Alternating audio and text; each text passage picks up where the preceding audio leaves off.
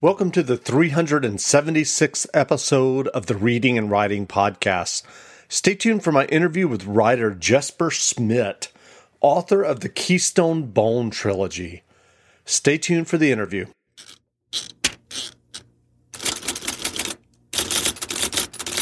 The Reading and Writing Podcast is brought to you by Libro FM. Libro.fm lets you purchase audiobooks directly from your favorite local bookstore.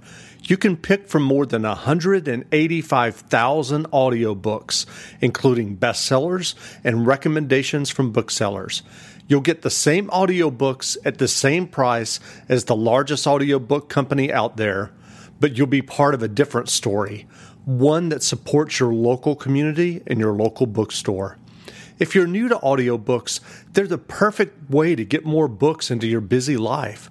You can listen during your commute, while doing chores, walking the dog, or just relaxing at home.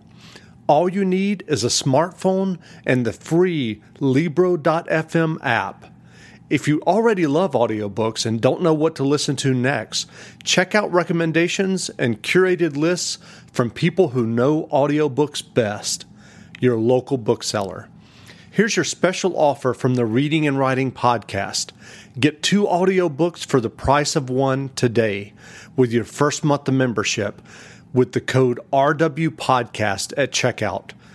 This offer is only valid for new members in Canada and the U.S. Check out Libro.fm today. Well, welcome back to the Reading and Writing Podcast. My guest today is Jesper Smith. Jesper is the author of the Keystone Bone trilogy.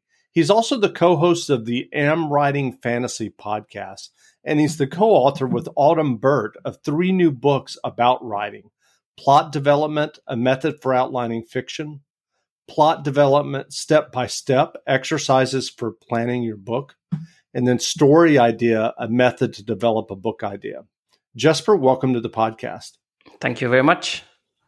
Great. Well, if someone listening hasn't heard about the Keystone Bone trilogy yet, how would you describe your trilogy? Well, it's probably a fairly classic fantasy tale, I would say. It has, though, races and people and monsters and whatnot that I built myself or developed myself. But I think the main characters probably resemble elves fairly well, although in this case, these people, if they leave the forest, they get something called the field blight, which will basically kill them over time. So they can't stay out of the forest for too long. And unfortunately, the main protagonist will be forced to do so. So there's some challenges there. Well, as I mentioned, you're the co-host of the Am Writing Fantasy Podcast, and you currently have 84 episodes. What drove you to start podcasting, and what can someone expect if they listen to the Am Writing Fantasy Podcast? Yeah, well, we started actually many years ago with a YouTube channel. So there's also an Am Writing Fantasy YouTube channel where originally we uploaded videos, very much in the beginning focused on fantasy world building, author interviews, and stuff like that. And we probably ran that for something like 2.5 years. And the video media is fairly different from the audio media. You have to do a lot of other things to keep a YouTube video engaging, and it takes a lot of effort. Podcasting does as well, but it's different. And we didn't really see, after 2.5 years, we weren't at the place where we wanted to be with the YouTube channel. So we decided to try to shift medium to something else, and then started the podcast instead. So that's what we do nowadays. We've been doing that for probably a year or something like that. And well, it's going a lot better. We still upload the podcast episodes to the YouTube channel, so they are there if people prefer to listen via YouTube. But there are no longer videos as such on our channel there. But what we try to cover is basically everything. Sometimes we talk about the writing craft itself. Sometimes we talk about marketing of books, and sometimes we talk about the general publishing process. So we cover a lot of different things, and then usually once a month we have a different voice joining the podcast, meaning that we have a guest coming on, and we try to get guests on who are very, very accomplished in what they're talking about. So, for example, we've had Joanna Penn on to talk about publishing wide and stuff like that. Mark Leslie Lefebvre, who is the former Kobo director, was also on. So we try to get some I guess we could label them as heavy hitters on to educate the audience. So there's a lot of good stuff to get there. Great. Well, as I mentioned earlier, you've just published 3 different nonfiction books about writing, 2 of those specifically about plot development. What mistakes or problems do you see with fantasy authors who are struggling with plot issues? Yeah, I don't know if I can say that they are mistakes as such, to be honest. I mean, between Autumn and myself, we've written more than 20 books by now, and to be honest, we're probably approaching or even have surpassed 30. So we've been through this a lot of times ourselves, and Autumn and I, we are also co-writing. So we needed to be able to document how we're going to write books. And that was basically the starting point for why we wanted to write these books on how to plot a novel. But to come back to your question there, I don't think it's mistakes as such. It's more like a different way of doing it, because you can pants books, meaning that you don't plot them at all and you just write. And then what you will face is that once you get to the editing stage, you need to spend a lot of time rewriting and redoing. You'll have plot holes, things that doesn't make any sense. You might be missing part of a character arc and stuff like that. So I guess to some extent you could say you can just choose your preference here, meaning that you can just write whatever you want and then spend a lot of time editing, or you can try to spend some time up front planning things out, and you are going to spend a lot less time during editing. So it's not necessarily that the plotting itself is overall going to save you a lot of time, because it's more like, do you spend the time in the beginning or do you spend it in the end? But what I do like about the plotting, which I do think some novels suffer from, is the fact that the truly original ideas usually don't come to you if you're just writing or pantsing it out. When you spend some time up front trying to really think about how can I make this interesting and how can I make it different compared to what has been read and seen a million times before, that's where you can get some originality into your novel, which a lot of the time either you won't get if you pants it, or you will miss it during editing because there is a million other things that you're trying to juggle and get to work in the story at that point in time. So it's just it's a methodology in terms of writing a novel. It's not the only way of doing it, and we don't try in the books either to preach that everybody should do it. But what we do say is that everybody should try it once before they say that they don't like plotting. Sure, that makes sense. Well, can you explain in a little more detail how you and Autumn go about plotting a novel? And when we say plotting, are we talking about an outline? And if so, how long would that be for a typical novel, and how much detail are you giving it? Is it something where, for example, this is a different craft, but if you read interviews with filmmakers, they will oftentimes storyboard the entire movie where they have almost like a cartoon or comic book of each scene.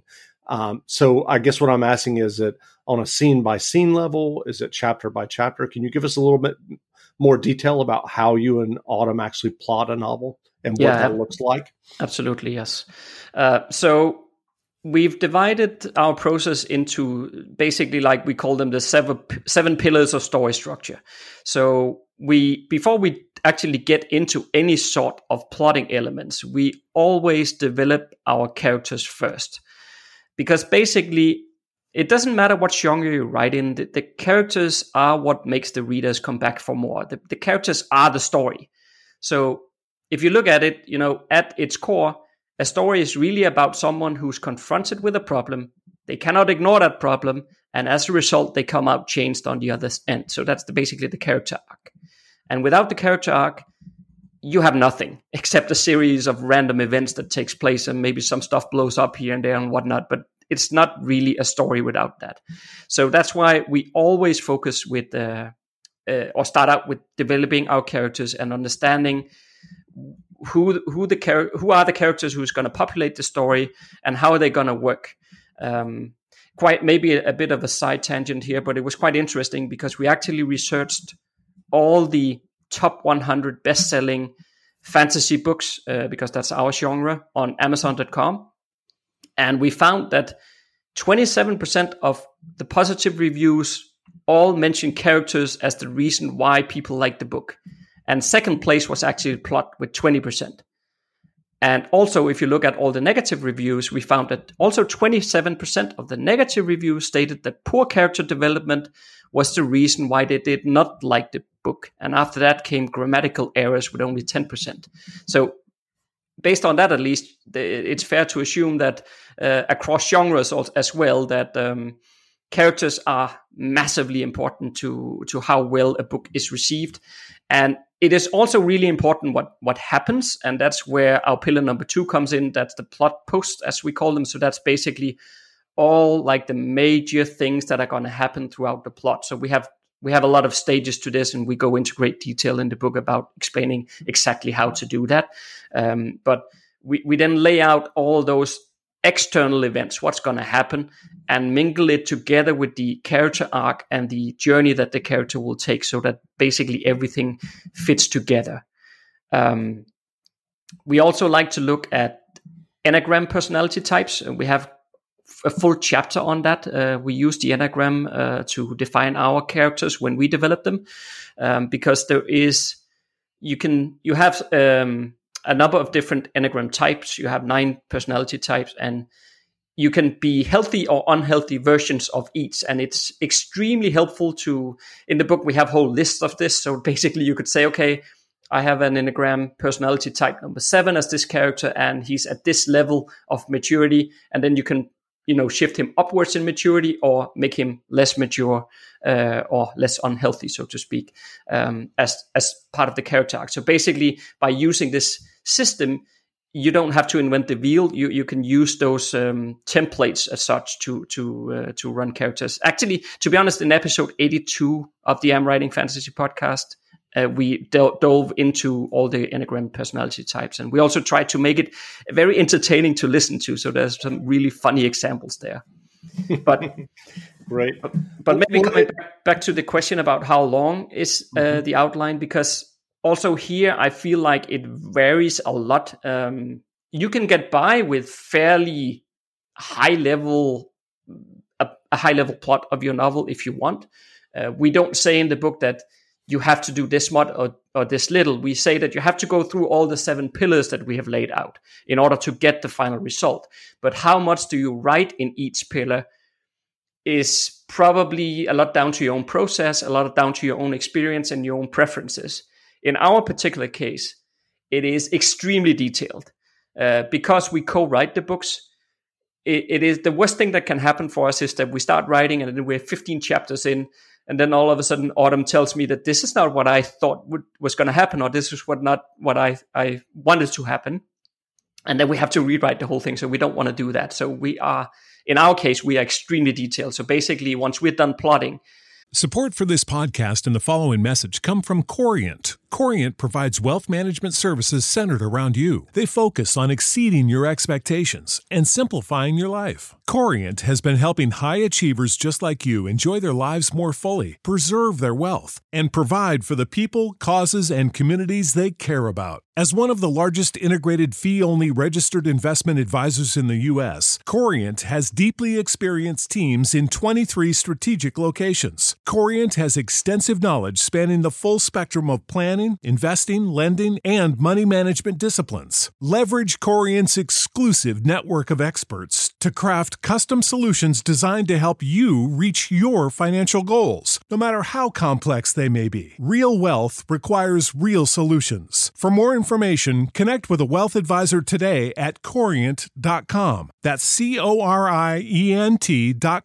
Corient.com. Corient.com. Prescription products require completion of an online medication consultation with an independent healthcare provider through the LifeMD platform and are only available if prescribed. Subscription required. Individual results may vary. Additional restrictions apply at LifeMD.com. Read all warnings before using GLP-1s. Side effects may include a risk of thyroid C-cell tumors. Do not use GLP-1s if you or your family have a history of thyroid cancer. If you've struggled for years to lose weight and have given up hope, did you know you can now access GLP-1 prescription medications through LifeMD? LifeMD is now offering eligible patients online access to GLP-1s, the breakthrough prescription medication that can help you lose body fat and weight. Listen to what people are saying. You just take your shot. It doesn't feel like you're on a diet. What I wasn't expecting it to do was to shut off the food noise. This was life-altering, and if I can do it, I feel like anybody can do it. And here's the best part. Your insurance may cover 100% of the cost of your medication. So go to TryLifeMD.com to have your eligibility checked right now. Get started today at TryLifeMD.com. That's TryLifeMD.com. The only thing we need to do to turn it into a novel is filling in the blanks, meaning the plotting won't have any setting descriptions, but we know exactly where the characters are. We know who they're talking to, what they're talking about. The whole thing is there. So the whole story is basically there, but we need to fill in maybe, 50,000 words of description, but we know exactly what's going to take place. So, but I don't think there is a definitive answer on how much or how little people should do. I think people need to find their own way with it. And is this something that you developed over time, this method of plotting? Yeah. So, as I said, we probably are close to or have surpassed 30 books that we've written by now. So this is sort of a combination of everything that Autumn learned through her writing of books and what I learned through my writing of books meshed together. And then of course, we had a lot of discussions about how do we structure it best and what would work for us. So at the end of the day, we needed a method for plotting our joint books that we both thought was well enough, deep enough, detailed enough, and covered all the important points when it comes to structuring a novel. So that was what it was born out of, basically the joint experience there, and what we feel like this is what works and this is what makes a novel tick. Because the stories that work all have a structure and they all follow a certain formula. And the formula of this is the whole point. So I know, for example, those who don't like plotting, what we quite often hear is people saying that, well, if you plot the novel in that much detail, aren't you just boxing the story in and it sort of becomes very boring? But again, the formula and the story structure is the whole point of it. So a lot of the creative work that takes place during the plotting. That's where we do a lot of brainstorming, a lot of discussing back and forth. How do we make this part of the novel more exciting and how do we make it better and so forth? And then, of course, then you can say yes. Then when you sit down to write, then you're, as I said before, you're filling the blanks. Whereas the people who are pantsing the novel, they will discover the story as they write. So not one is not better than the other, but at the end of the day, even those who pants also needs then during editing to get back to the formula of a story structure, because unless you are hitting certain things in a story that readers expect to be there, the readers might not be able to put their fingers on why they don't quite like the story, but intuitively they will know that there's something off with the story and I don't quite like it, and that is because it's not following the formula that is expected when you're reading a story. So that might sound a bit formulaic and boring, but but it's still true nevertheless. It kind of reminds me, I'm not sure if you're familiar with the thriller and suspense author Jeffrey Deaver. I've actually interviewed him on this podcast, and he has said in that interview, as well as many other interviews, he describes his writing process, and it's very similar to what you're talking about, to the point where because he's one of these authors who is on a strict schedule of at least one book a year, and he can spend months on a very, very detailed outline, to the point where when he finishes, he can end up writing the novel very quickly. But his books are very very plot, and also he tries to have multiple twists in the stories where you think it's going in one direction and suddenly you're surprised. But it just makes me think of that. So there are several screenplay books about how to write screenplays, not novels, but screenplays, that spend a lot of time stressing a very specific formula or structure for plot. Do you think the same applies to novel writing and plots? Yeah, it's not necessarily, I guess, that maybe the same structure. I'm not too familiar with screenplay writing, so I'm not going to claim to be an expert there. But at least when it comes to novel writing, there is a formula. You know, for example, okay, so you need an inciting incident. Something needs to happen that triggers the person to go on their journey or to do something out of their. I mean, otherwise, why would they? Why would they run to the castle to fight the dragon unless there's a reason to? Right? That's not something you just decide to do. So there is these different pillars that we call plot posts that you need to go through, and they need to be there. If a reader gets like probably, let's say, 4 or 5 chapters into the book, and nothing has happened yet. The character is still walking around at home and talking to the friends and family and whatnot. I mean, that's sort of where the readers start to tune out, right? Then they'll be like, well, I feel like something should have happened now. And they might not know that in a story structure, this is about the time where an inciting incident should occur. But intuitively, as I said before, you know, they will feel like, well, there's something off here. Why is nothing has happened yet? And when we lay out our plot posts, we actually give a calculation that allows you to say, okay, the novel is probably going to be this many words, and we even break it down by genre to say what is normally the length of a novel in which genre. So you can take that and you can start breaking it down to say, okay, if my novel is 100,000 words, that means that the inciting incident should probably happen in chapter number 5, for instance. And then when you do your plotting, you put it there. And by the end of the process, you have a novel that follows the structure that readers expect to see, even if they don't know it. So what are your earliest memories of reading fantasy novels? I think my earliest one is probably the Dragonlance series by Margaret Weis and Tracy Hickman. I absolutely loved that as a child reading that. And I think it was last year, I had sort of been thinking about for a long time, maybe I should read it again, but I was really concerned, you know, once you go back and revisit an old novel that you really love, you're concerned that it's not going to help. It's probably like 30 years probably since I read it. So it feels like I'm scared that it's going to disappoint me if I read it again. But I have 2 sons now, so I thought like, okay, fine, let's try to read it, and then I'll read it together with them. And it's held up time-wise pretty well, I would say. It's pretty good, but you can see that it has aged a bit. You know, there is a bit of info dumps going on, and the way of telling the story is slightly different compared to how you tell a story in today's day and age. But I absolutely loved Dragonlance when that first came out, or when I first read it, I should say. So what led you to writing and publishing your first novel? Yeah, so I've always liked creating. I've always loved world building, and I was never in doubt that if I was going to do anything, it would have to be fantasy, because I just love that.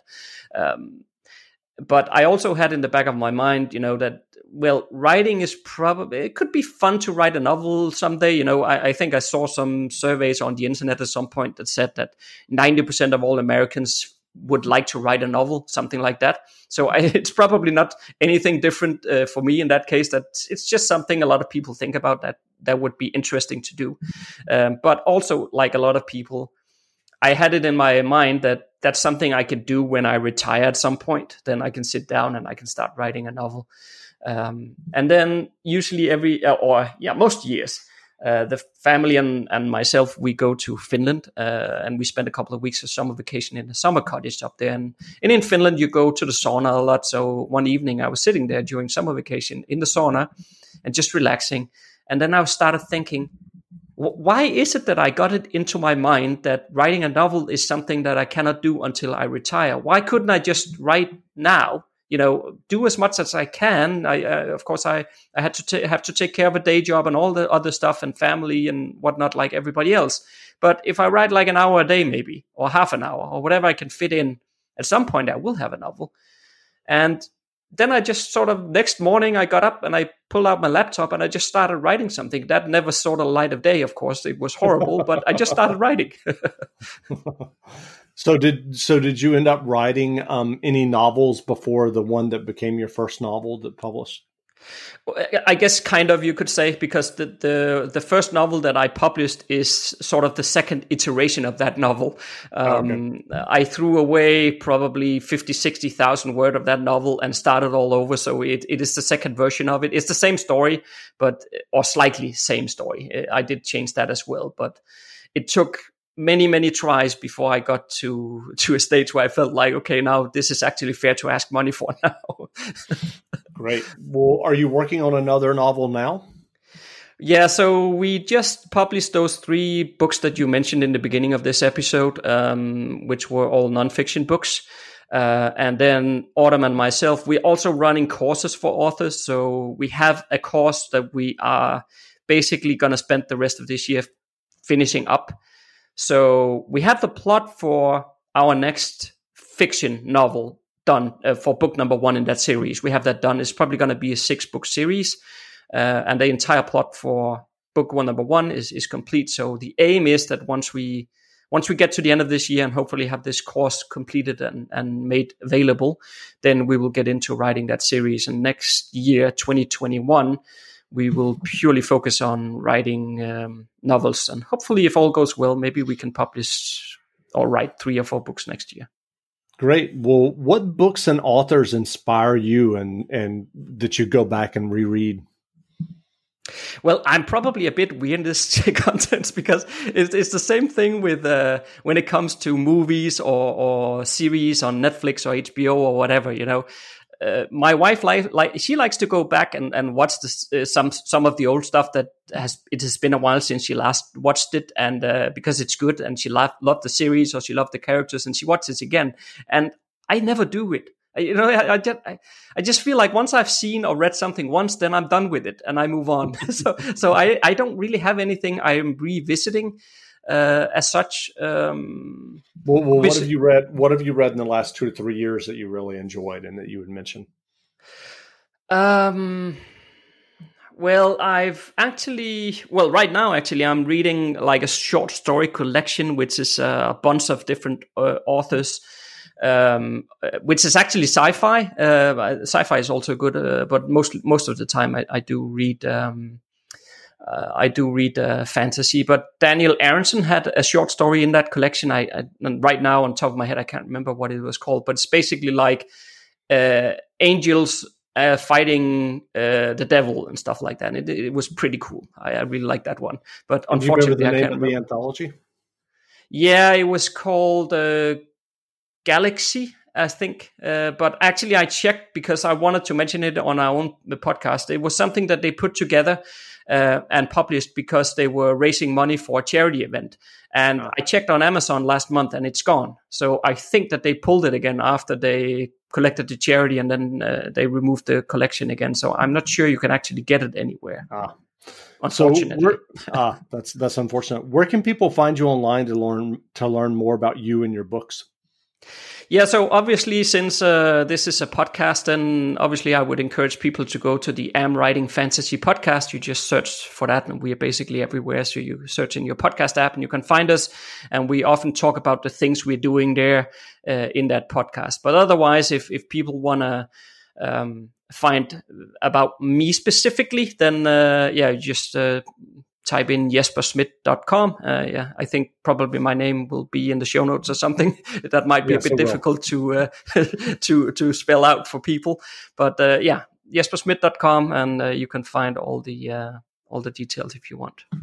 Great. Well, again, we've been speaking with Jesper Smith, author of the Keystone Bone trilogy. He's also the co-host of the Am Writing Fantasy podcast, and he's the co-author with Autumn Bird of 3 new books about writing: Plot Development, a method for outlining fiction; Plot Development, step-by-step exercises for planning your book; and Story Idea, a method to develop a book idea.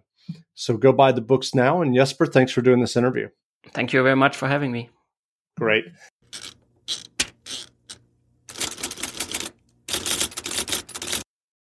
Without the ones like you, who work tirelessly to keep things running, everything would suddenly stop. Hospitals, factories, schools, and power plants, they all depend on you. No matter the weather, emergency, or time of day, you're the ones who get it done. At Grainger, we're here for you with professional-grade industrial supplies. Count on real-time product availability and fast delivery. Call, click.Grainger.com, or just stop by. Grainger, for the ones who get it done. When you need mealtime inspiration, it's worth shopping Kroger, where you'll find over 30,000 mouth-watering choices that excite your inner foodie. And no matter what tasty choice you make, you'll enjoy our everyday low prices, plus extra ways to save, like digital coupons worth over $600 each week. You can also save up to $1 off per gallon at the pump with fuel points. More savings and more inspiring flavors make shopping Kroger worth it every time. Kroger, fresh for everyone. Fuel restrictions apply.